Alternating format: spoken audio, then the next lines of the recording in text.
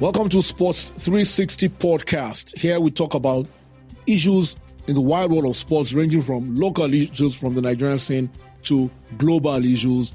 And we like to make it an all sports affair. Sports 360, we can go anywhere, any sport. My name is Deji Omotoyinbo. And I'm Adeyemi Adesoya. I am Akimbode Oguntuyi. All right, everybody, welcome once again to Sports 360 podcast. Well, I'd like to tell you today that we have a lot of pleasant topics to talk about.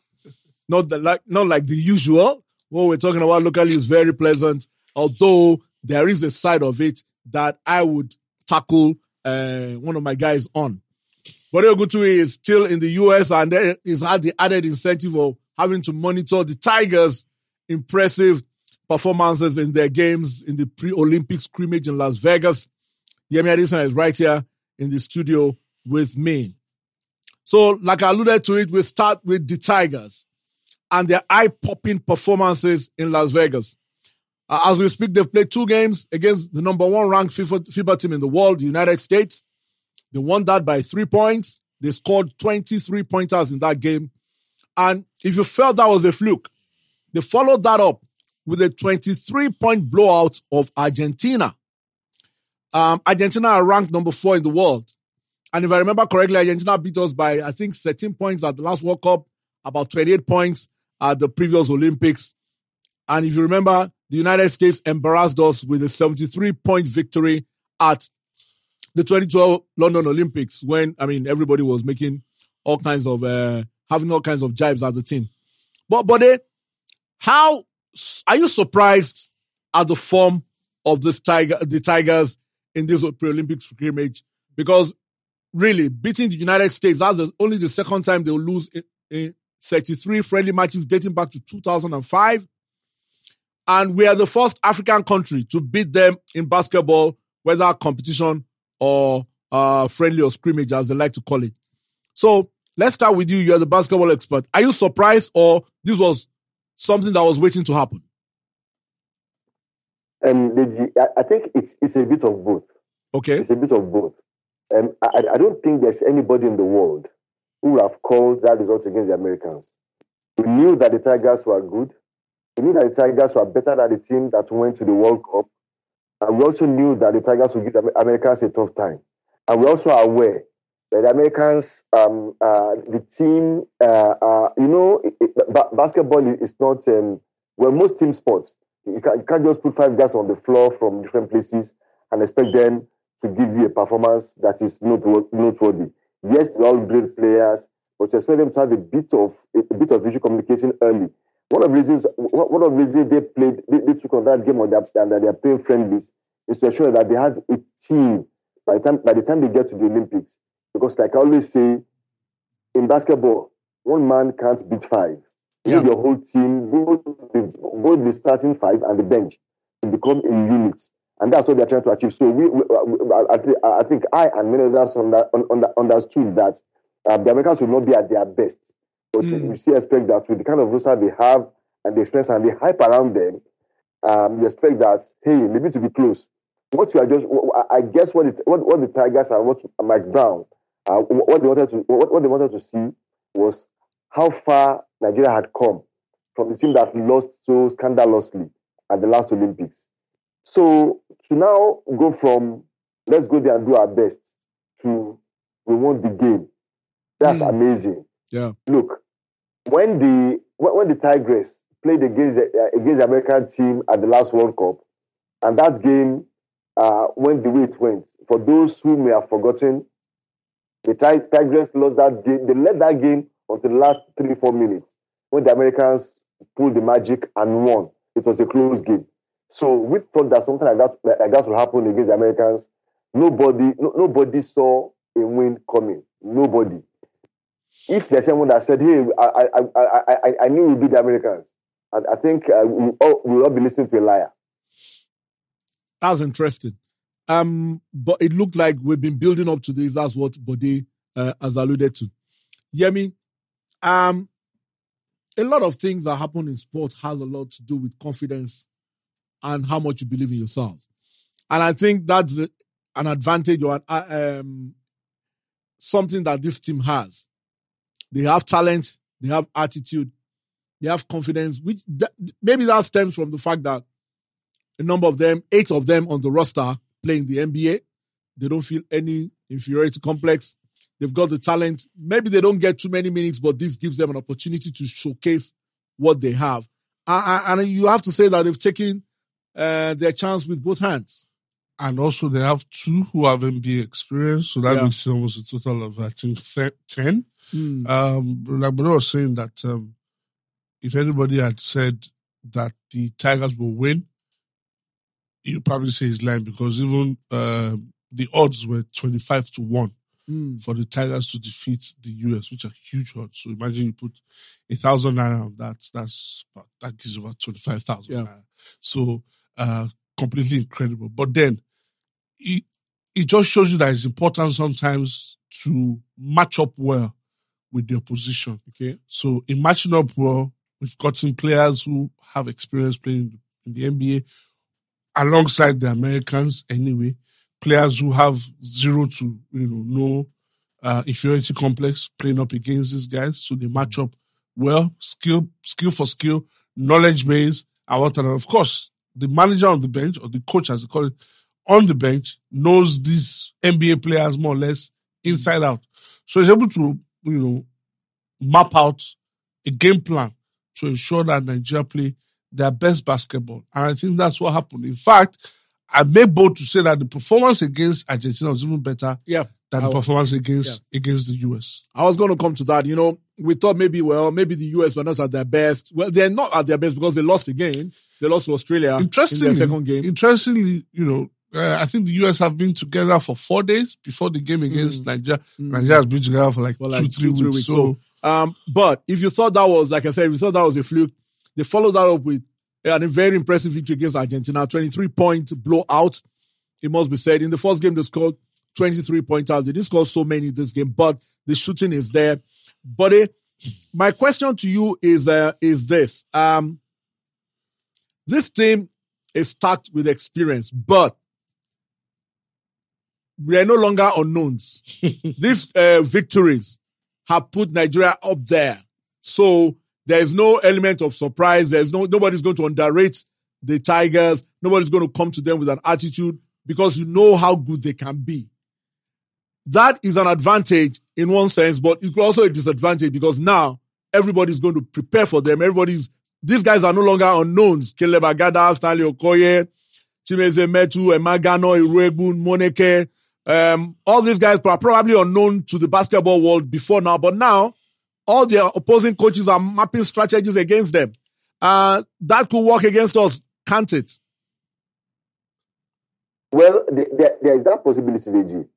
But remember that after Nigeria won the African Championships, most of these guys, it was on. If I'm not wrong, almost the whole world will have watched.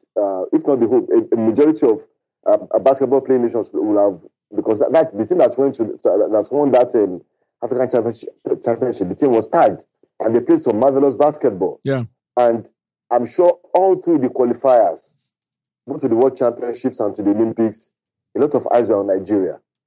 And I'm sure that when the Americans stepped on the floor against Nigeria, they felt, okay, you know what, we are playing against it. In fact, the commentator here was saying this Nigerian team should not be underrated because they have some key players and they are very, very athletic.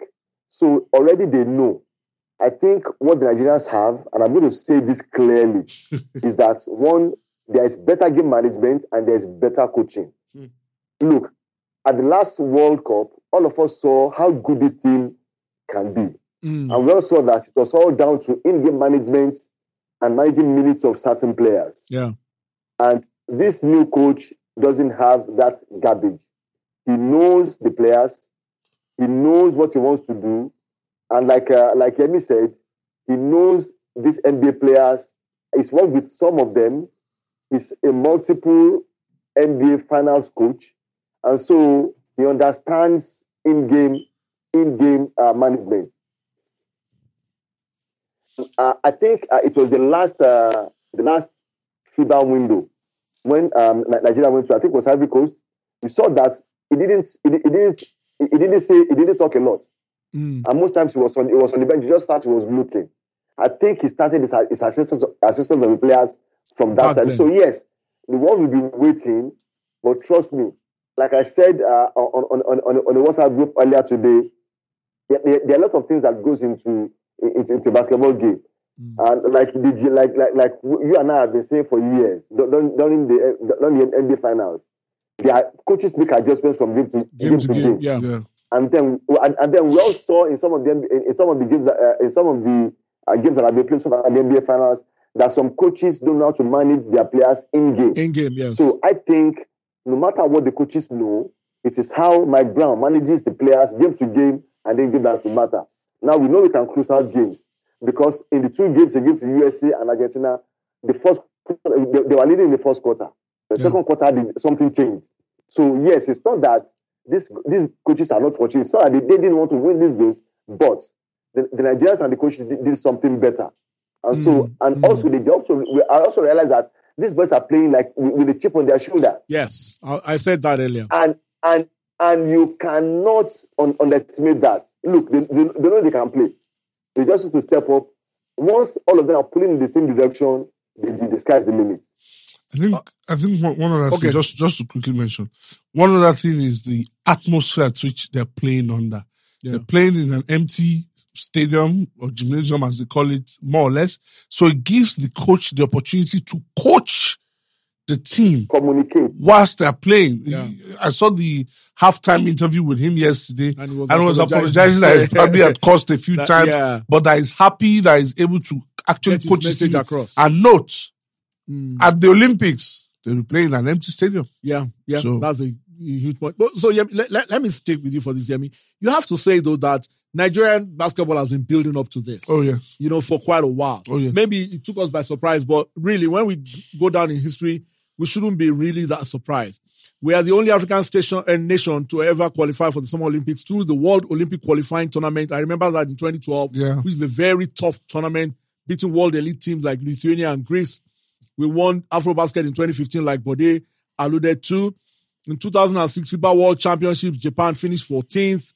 2012 Summer Olympics, London won a 4 record, became the first African country to win a game at the Olympics. 2016, won 4 record as well. We saw what happened in the 2019 World Cup, even though we finished 17th, but we struck some of those teams close. So you could say that it's been building up. We've been showing signs, and eventually everything appears to be coming together. Of course, it's been coming together for a while. At least if you go back a little bit in history, we had the problem with the Angolans, and somehow I think we've passed that stage now. We're able to handle them. They are in their own. They have their own issues, and we're able to handle the North Africans as well, and then maybe the Senegalese. So we've got to that point where the talent pool has expanded so much because also the Nigerian-born Americans, it's become quite attractive for them to also play for Nigeria. Yeah.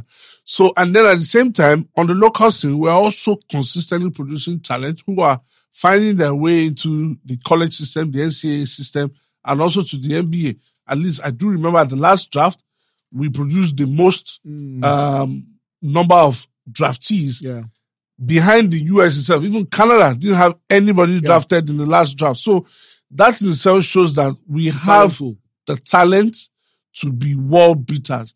What's just left is for us to, one, which we're already doing, and this is the talent and ensuring that there's a bit of consistency, especially also on the coaching side. Because the defense we played yesterday against Argentina was excellent. Yeah. I'm not sure I've seen a Nigerian team play that. Swarming defense. The Argentines had 17, there were 17 turnovers due to defense, the capability of the defense. But Nwamu, Ogbala, Achua, Vincent, Gabe, and Okoje started the first game against the USA. The reason I'm saying this is that if you look at the roster, all the names, we know our names are unique. All the names are Nigerian, even though most of them were not born here. But we have to say people like Precious Achinwa, who has the poster for life. That block on KD in the first game is a lifetime poster that everybody, I think it generated 80,000 views within 1 hour on YouTube that night. The point I'm trying to make, Bode, is the fact that there's been criticism that, hey, these guys are all foreign-based players. How does it develop basketball on the local scene and all of that? So I like your reaction to that. Considering the fact that someone like Precious Achiuwa is what you can call a real success story. And in my view, I feel that these guys who have come to Africa to play, who are not just saying we want to stay over there, they can be used as an inspiration for young guys here who are playing basketball to say, this is what I can achieve. You can go to an American university. We can manage this positively, despite the criticism, and let it percolate down to local basketball. What's your view on that? First off, you and I know that Precious Achiuwa never played competitive basketball in Nigeria. Yeah. What he did was he attended training camp. And there are hundreds of players, both the boys and girls, who yearly migrate from Africa to Europe and the US based on programs that are run by private individuals. And this happens because of the systemic failure that has affected our sports. There are lots of reasons why there won't be any home-based player in this team. For one, there's not been a league played in 3 years. In 3 years, yeah. You cannot pick players who are rusty. That is a fact. Although you can also say that given what you are seeing now, there is a big disparity between what you are achieving internationally, both for men and women, and what is available locally. And I think the NBBF will at some point have to address that. It's a discussion that they cannot run away from. But also, you also have to admit that as long as Division 1 basketball is running, and it has been running well for the past 2-3 years, fully sponsored, you can't also put the blames on their table if they decide to go the way they have done. The other point is that basketball is not like football, DG. And we keep saying this. Yeah. The pathways are different. Exactly. In football, you can take 18 players to a game, and you can't play more than 14. The other 5 or the other 4, they are just there, dressed doing nothing. In basketball, you can't afford that.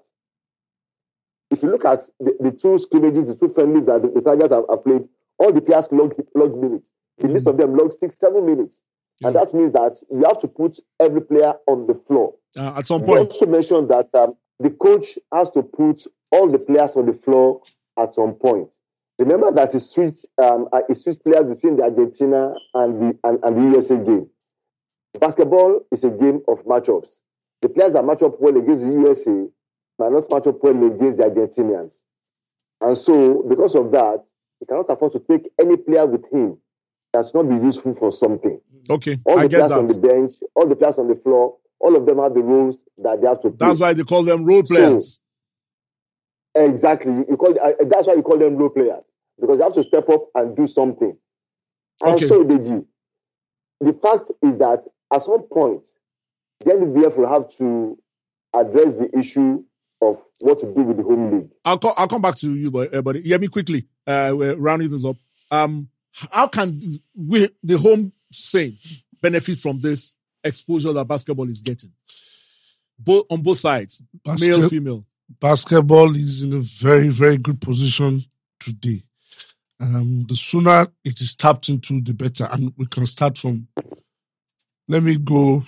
And look at this tournament and look at Argentina. They had Visa on their jerseys. Yeah, well, I'm going there. So top, bottom. One, we can attract even bigger stars. No, even bigger stars. So a Giannis, I don't know, he could tomorrow say he's not playing for Greece anymore. I don't know what the FIBA rules allows. He could switch to Nigeria. And that changes the perspective. He can attract bigger corporates. Nike can say, okay, I'm looking at you. You have this sports manufacturer on your jersey. This is so $1 million.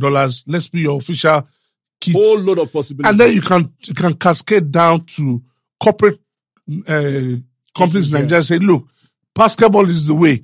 Let's put money in. Your Premier League that you haven't played in so years, we'll give you a 5-year sponsorship. But there's work to be done in cultivating the local scene. There's work to be done. But finally, on this, a lot of people have been saying medal. I don't want to get into that position, but let me put it this way. If this team is able to play to its full potential, focused, energetic, they've got length, they've got talent, they've got attitude, they've got what we like to call swag in Nigeria, how far do you think they can go at the Olympics? You know the funniest thing? When we started this talk of the team getting on the podium, we thought that we'll get about 8 or 9 NBA players. Yeah. Now, all of them are not there. In fact, I believe Victor Oladipo will be kicking himself now. That's a story for another day. Spencer Dinwiddie tweeted that he wishes he was fit enough to be on this team when he saw the game against the Americans. But the thing is that, Reggie, some of the key members of this team are players that we have seen before. Yeah. Wamu, and the rest of them. And to see how much they have stepped up, and plus to see the thing, talking about the podium shows just how far the team can go when everybody is present and logged in. But yes, let's keep talking about the podium. Look, I think we thought we should be upset if they don't play well enough. Even if they don't get a podium place, let it be that the game where they lost, their players will know that they've been in the game. Okay. All right. I like that. On that note, we end that. We wish the Tigers and indeed the Tigress all the best at the Olympics. The signs look good. Yeah. If one or two things fall their way, we might be talking about one, possibly two. Because remember, the Tigers nearly beat the USA at their own World Cup, and they got to the quarterfinals, I think. So, great chances there. All right. Talking about ability to win and surprising things and all of that. 3 years ago, this team surprisingly did not make the World Cup. 3 years down the line, they are European champions. The perfect Italian job concluded by Roberto Mancini.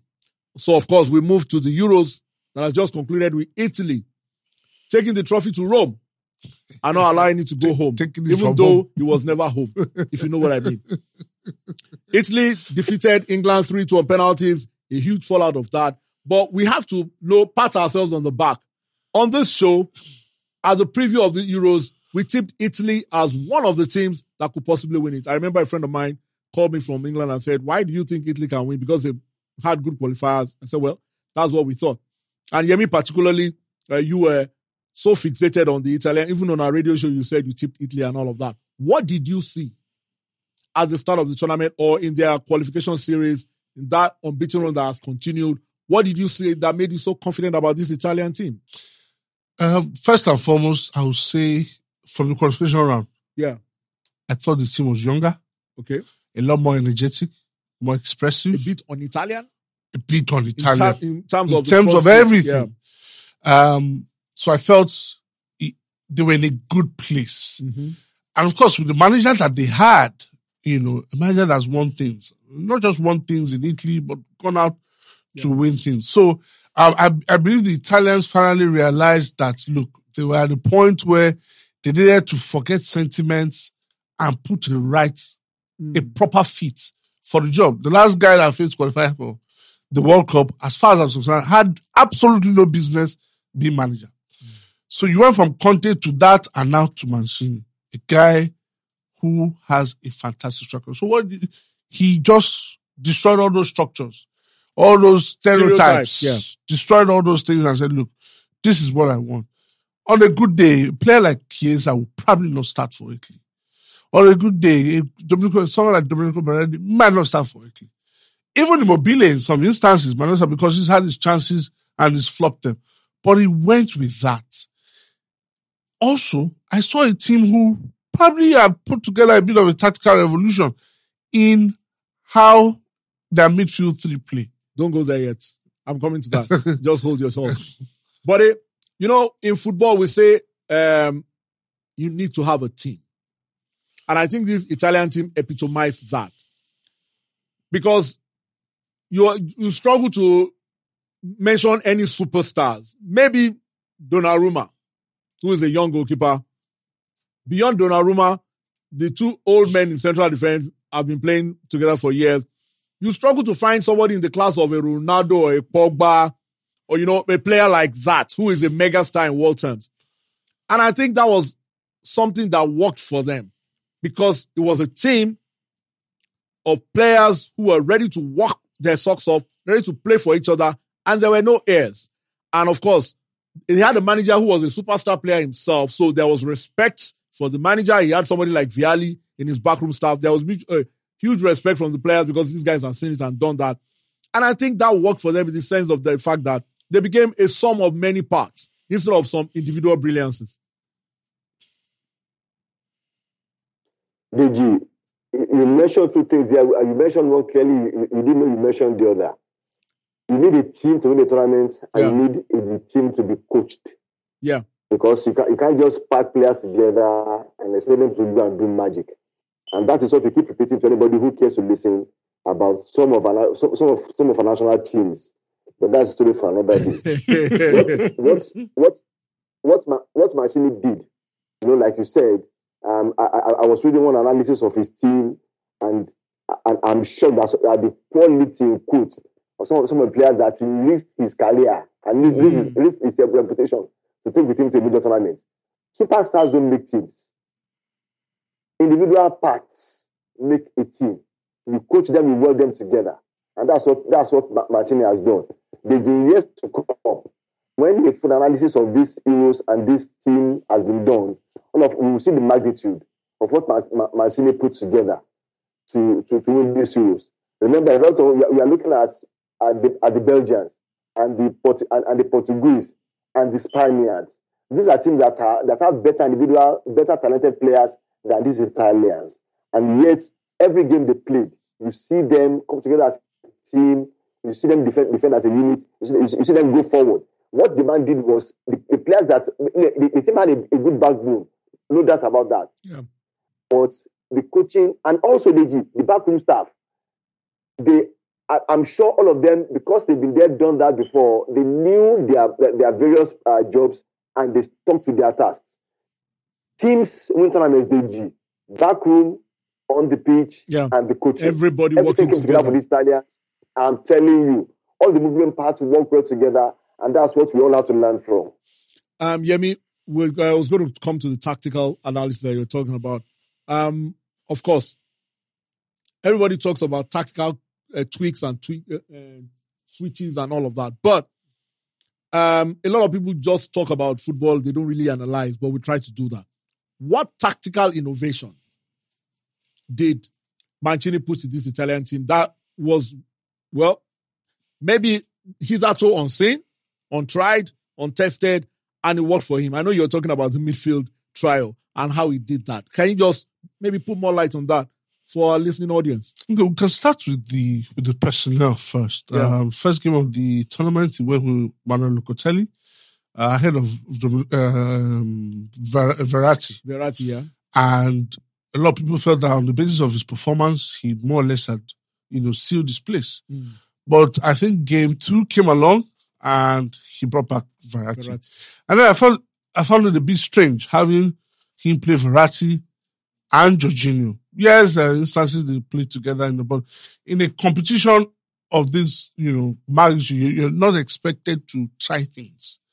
And so it looked odd having two deep line playmakers in one team. Now, some instances, there's a possibility that it can be misinterpreted into playing a double pivot, but these are not double pivots. They are not actually defensively minded players, but they play deep and orchestrate play from deep. So they bring the ball from back to front. Now, what's interesting is once Verratti is the one dictating the pace of the game, Jorginho slots in and does all the recovery.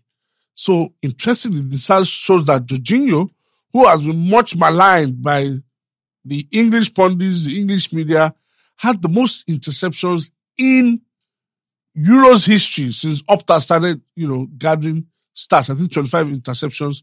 And that itself was very critical. Now, the ease at which both of them are able to interchange. So depending on the pace of the game. Also, you need to look at the position of one of the center backs. And that's especially when Italy are attacking. They pushed their fullbacks forward in Spinazzola and Di Lorenzo. And then you see Chiellini almost edging as an auxiliary left back in some instances. Once Verratti drops in between himself and Bonucci and starts dictating play. I think that was very, very interesting to see their shape and the way they built up. Now, the way their fullbacks pushed up, pressing onto their opponents, was also unusual to see from an Italian team. And I have to go critically. One match that I think stood out for Italy had to be the way they approached the game against Belgium. Yeah. They knew the Belgians would want to possess and dominate, but they starved them of the ball. They were on the forefront all through, ensuring that they pressed them high up into the pitch. That every move that they made, they were boom. They were retrieving the ball. Every move that they made, they were closing down the Belgians. Yes, the Belgians probably were not as good as they usually are in games like that. But you have to say, two deep line playmakers, a huge tick for Mancini. Some people will praise Santi Managers for playing 2 number 10s, but he's done 2 DLPs. And I think that's just to go back to the point we made and to buttress the point, all the points we made apart from Takas, which is that this was a team effort all through. Most teams have players who score 4 goals, 5 goals. Let me tell you the breakdown of the 13 goals Italy scored in this tournament. No player had more than 2 goals. Pessina had 2. Mario Locatelli had 2. Those are midfielders. Their usual front 3 had 2 goals each. Chiesa, Insigne, Immobile. Bonucci scored once, Barella scored once, and then there was an own goal. That's the breakdown of the 13 goals they scored. It shows you have 5 players on 2 goals, 3 strikers, 2 midfielders, 1 midfielder and 1 defender. You know, it goes to show that, just to buttress the point we made earlier, it was a team. You didn't have anybody scoring 4 or 5 goals. They didn't depend on one go-to guy to get their goals and all of that. And, you know, like you said, in years to come, when the analysis of this win is done, I think it will now go back to the point that you need a team to win, not individuals. Absolutely. I'm happy for the Italians. And of course, Deji, I'm sad about the things that the events that are unfolding in England. It's sad that after all the months upon months of taking the knee and shouting take racism out of football, it has come to this. And honestly, Deji, I want to see the reaction of the authorities, what will follow. We all know that social media accounts, people via social media accounts can be tracked.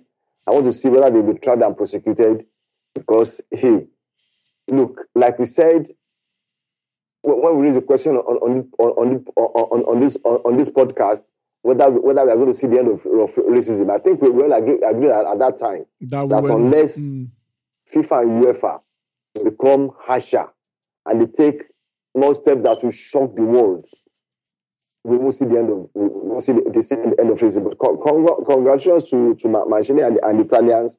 They delivered the game to us, another masterclass. After 1982, we thought we won't see them again. They delivered a masterclass. Well, they have. Delivered another one. Yeah. And we're happy to see it. Actually, that 1982 team made me a student of football tactics. The way they went about that win that year, surprising Argentina and Brazil along. The way Yemi Bode just alluded to it, England and all the fallouts and all of that. We talked about racism and online abuse on one of our very, very first podcasts. And like Bode said, we agreed it wasn't going to happen. But I think it underlines why the players insist they'll keep taking the knee, because these have shown it that, look, this thing is out there. It's at times it's overt, at times it's covert, but it's out there. But let's leave England, because it's not about England. Maybe we'll do England another day. Italians have won it. One thing about Italy is football is a religion in Italy.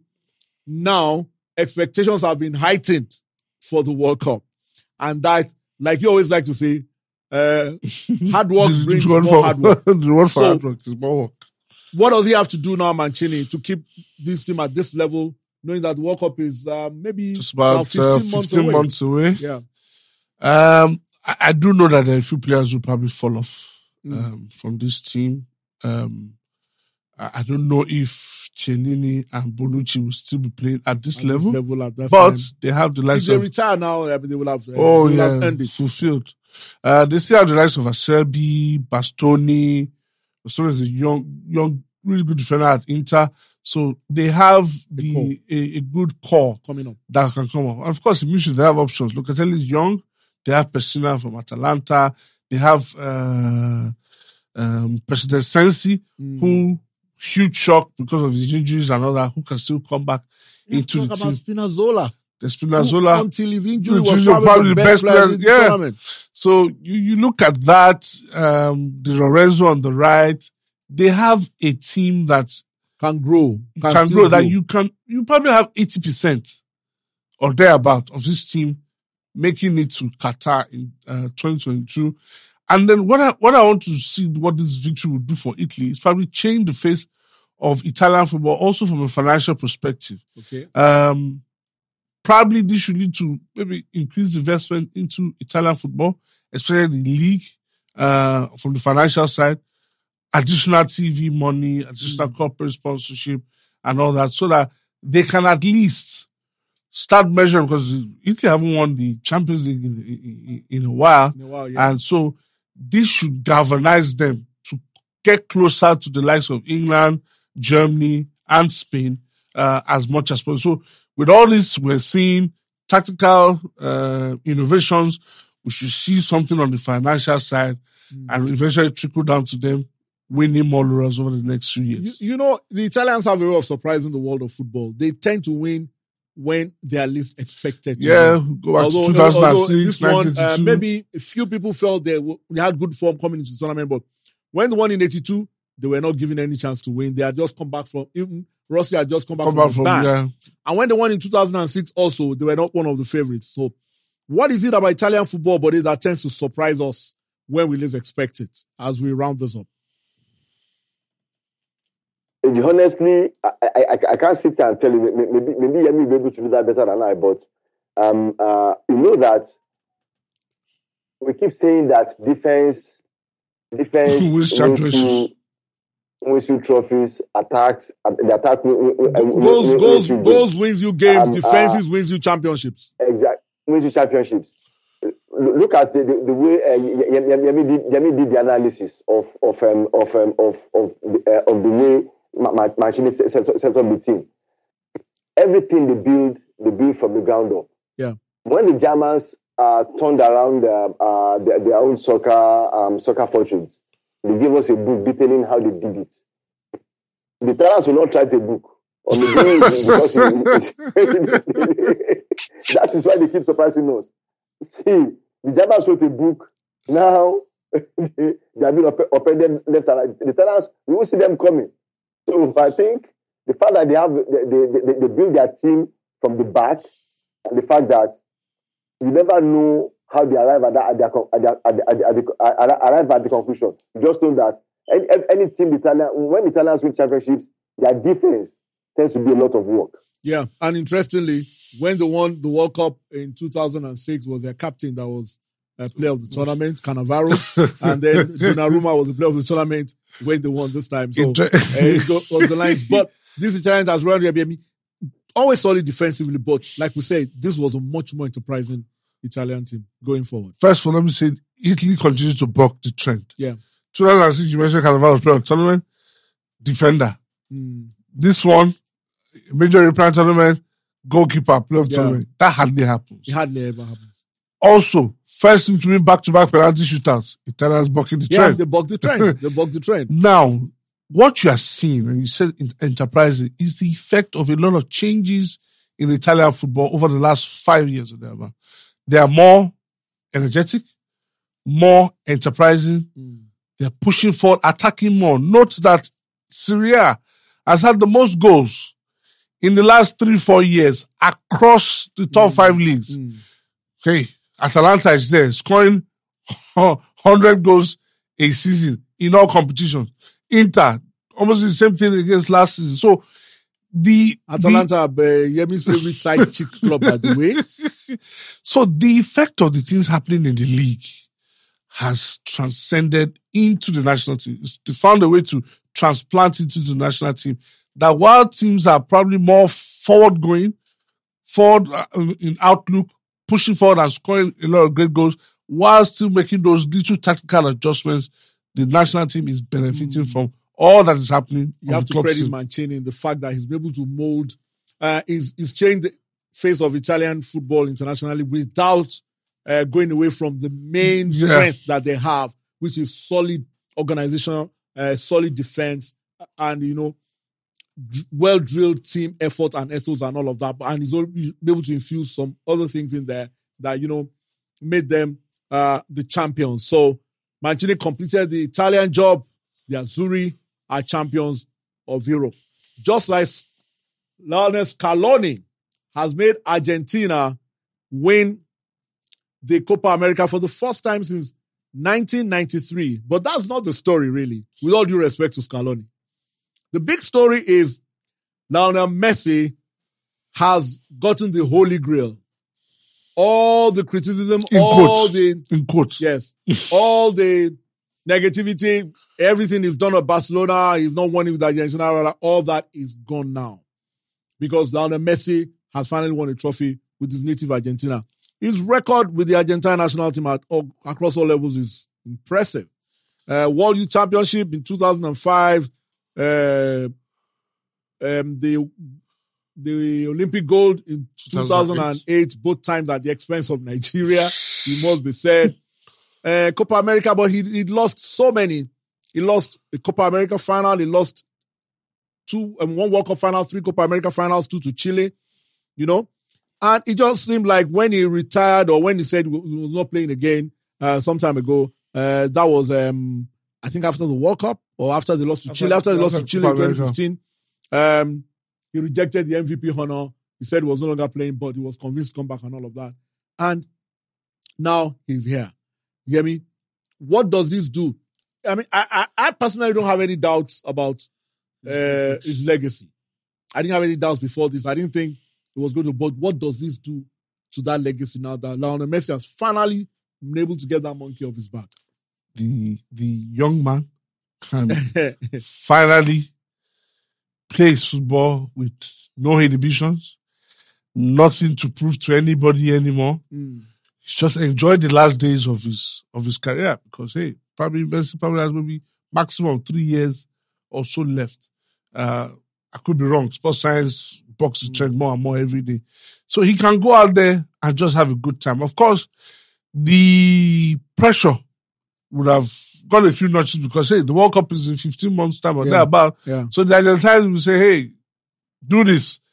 Add this to the, to the trophy hall, and then maybe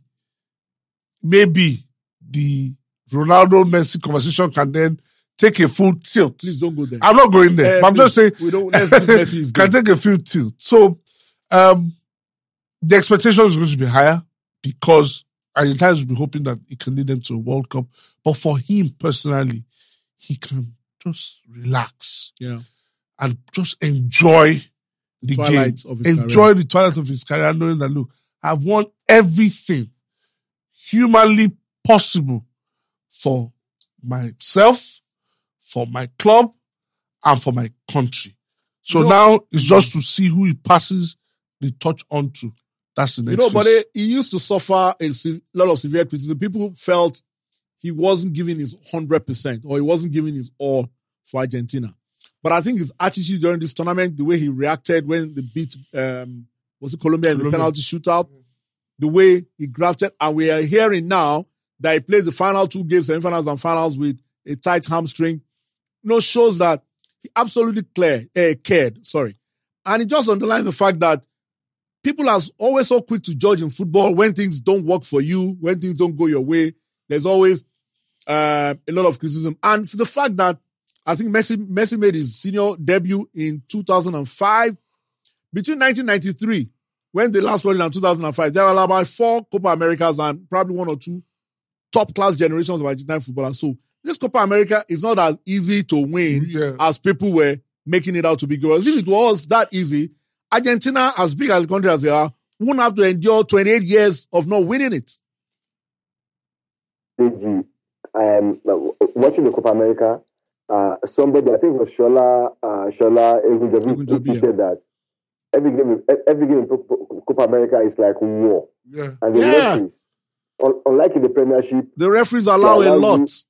They allow you to play. Football is a full contact sport. It's only when the fouls were horrendous that they react. And so it makes it difficult. And people forget that all the South American stars that we see all over the world and we admire, all of them congregate in one place to play tournaments. And so as bad in quotes as we think Venezuela is or Paraguay is, the difference between them and the big teams in South America, the difference is not much. Yeah. And then the top 5 teams in South America, the gaps between them is so close that sometimes, I mean, from what you have seen from the quarterfinals of the tournament, the gap between them is so close that so I agree with all the point I'm making is that I agree with you.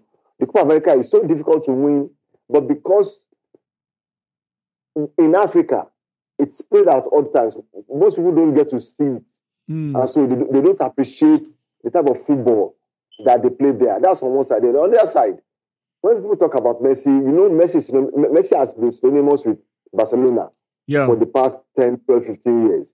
And Barcelona have been far more successful. And that's why people tend to feel that when Messi goes to Copa America, his mind is not there. Because, of course, they're not winning. And like you said, once things are not going right for you, there's nothing people will not say. Even some things that have nothing to do with you, they will attach it to your story. To underline the point that they are trying to make. That's why sometimes when I read this Messi versus Ronaldo argument and I see the comments that people make about this and that, it's actually I've grown to a point where I find it very, very amusing to do what people say. So yes, I'm glad for Messi. It's a monkey off his back now, and the caring he showed in this tournament is like, look, this feels for me like the last swing of the dice. Yeah. Because if you don't win this one now in the final, we are not sure what will happen in the next tournament. Yeah. Given how volatile that event is. So Messi has proved people wrong. He has led Argentina to a victory in Copa America, in the major international tournaments. Now we can rest. Of course. For Messi himself, though, where now he's out of contract at Barcelona, as we speak, he's clubless. We don't know whether Barcelona can sign him with all their financial troubles. There's story about him might be going to PSG. We don't know about that. PSG have signed Sergio Ramos. You do feel that he has a huge decision to make, personally. What do you think his next step is going to be? It's tough to speculate, but very tough. He's going to stay in Barcelona? Do you think he's going to decide to take his talents elsewhere, knowing the fact that he commands huge... I read somewhere that even some basketballers, Kevin Durant and all that, when they saw Messi's wages, Kevin Durant actually said, my son must start playing soccer. So where do you think, what do you think is going to happen? It's a difficult question. It's hard to speculate what his next move would be, because obviously if we're dealing with a team that is well run or in good financial shape, it'd be easy to speculate and say, okay, they can probably double his salary, give him a new deal, maybe a 2-year deal or a 1-year rolling contract or whatever. But Barcelona is very difficult because we don't even know how they're going to sort out the mess that they're in. Let me flip that. In the same vein, how many teams in the current financial situation can afford maybe Manchester City, PSG? With all the financial issues they have, financial doping might come into it. Yeah, no. So what's going to happen? It has to be City, PSG. It looks like I can't look beyond City and PSG. You can probably because those two probably don't even care about this whole financial one. They have state money. They can pump it in. Know how they're going to adjust, financial adjustments that they need to make, and they can make him, a tremendous offer. What's the possibility of him staying in Barcelona? I think the possibility is about 70%. Okay. For him to stay in Barcelona, because I think he's shown a lot of loyalty. Yes, at the point he threatened that he was going to leave. He's been proved right because of the way the club is run. Yeah. Actually. Mm-hmm. So, but I think somehow he still holds the team in high esteem. And, there's a 70% chance he might still stay. And, but still talking about Messi and staying, there's added pressure from his family. I don't think his family wants him to leave Barcelona, particularly I hear his children don't want him to leave. And that always creates a lot of pressure for a man, though. When your family is happy and well settled somewhere, it becomes very, very difficult to approach them. Absolutely. And Barcelona has been home for so long that I don't think in the twilight of his career, he will, especially when they are not asking him to leave, they are willing to give him whatever it is he's looking for. I think it will be extremely difficult. I think the world is being taken for a ride. But unless something significant changes or shifts, I suspect he will continue with Barcelona. All right, Yemi. The World Cup, like you said, is about 15 months away. It's not easy to qualify from South America, it must be said. There was a year, I think recently Argentina had to go through the playoffs. Yeah. And Brazil too have struggled a few times. So like Bode said, South America is not as easy as people try to make it out to be. Now, 15 months away, Messi will likely be there. Yeah, very likely. Or you think there's a possibility of him saying, well, I've done what I want to do with Argentina. Let me just go and relax and stay with my family. Probably take one more shot. It's going to be an unusual World Cup because playing it in November, December, unusual location as well. The experience itself is an attraction for any player to want to experience. So I am sure that in 15 months' time, he will still be there because obviously there will be added pressure from the Argentines that, look, you've led us to this, why don't we try and see what you can do at the World Cup? So I'm sure that he'll be at the next World Cup. All right, so Argentina are champions of South America. Brazil, though, let me stick with them. We were very, very disappointed in that tournament. The quality of football I saw this Brazil play is probably the worst Brazilian team I've seen in quite a while. Overall quality, yes, probably the worst I've seen, especially in the final. They were abysmal in that final. Was what you call in local balance jam body. I'm telling you. just running all over the place. I think also Brazil is a manager that can pull Neymar aside and say, look, you are the star of the team. Yeah. You can do a lot of things for this team. You can carry this on your shoulder, but come on. You can't win anything with you playing like this. It's not about you just running. You're talking about Neymar. Yeah. You can't just take the ball and, start running all over the place. It's a team game. And also, I do not know what Brazil has done. They just can't produce serious strikers. For a country that has produced Ronaldo de Lima, Adriano, Romario, Bebeto, come on, Firmino, Gabriel Jesus, Gabriel Barbosa, it's quite sad. Well, everybody, the rich now, in quote and unquote, also cry. Brazil struggling to replicate their successes of the past at this. It's interesting that it's goalkeepers that they are producing now.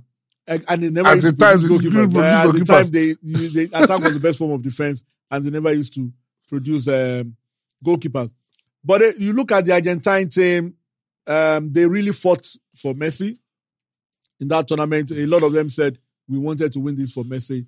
And it goes to show again, we go back to that point of a team.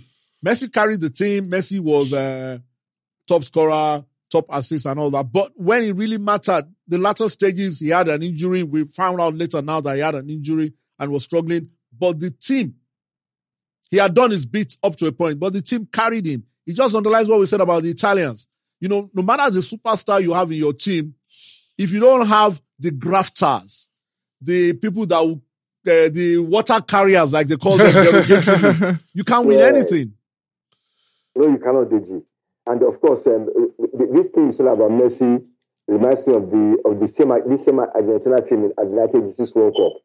Maradona was all until the final when the Germans devised a plan to stop him. And then the other players stepped up. Yeah. And so he comes down to it. You cannot rely on certain players, and that is one lesson that I think England should learn. And that's one area where I feel Southgate failed in this tournament. Certain players will do certain jobs for you, But last, it comes down to what do you do with your bench? What do you do with the team that you have in your hands? All right, Yemi, we'll round up now. A lot of talk have been said. Messi, sure bet for a 7th Ballon d'Or with what has happened. Without a shadow of a doubt. Nobody else can beat him. All that's needed, all FIFA needed was this excuse for him to win the Copa America. And then he added top scorer, top assist, player of the tournament. Okay, who are the other people in the running? Jorginho? N'Golo Kante? Good point. Good point. All right. So congratulations to Messi and Argentina. Congrats to the Italians. And of course, we have to say, well done to the Tigers. And we hope that this story continues. And we wish the Tigers all the best at the Olympics. Long may it continue. So that's how we wrap it up on this episode of Sports 360 podcast. Many thanks for joining us as always. Take care now. Bye-bye.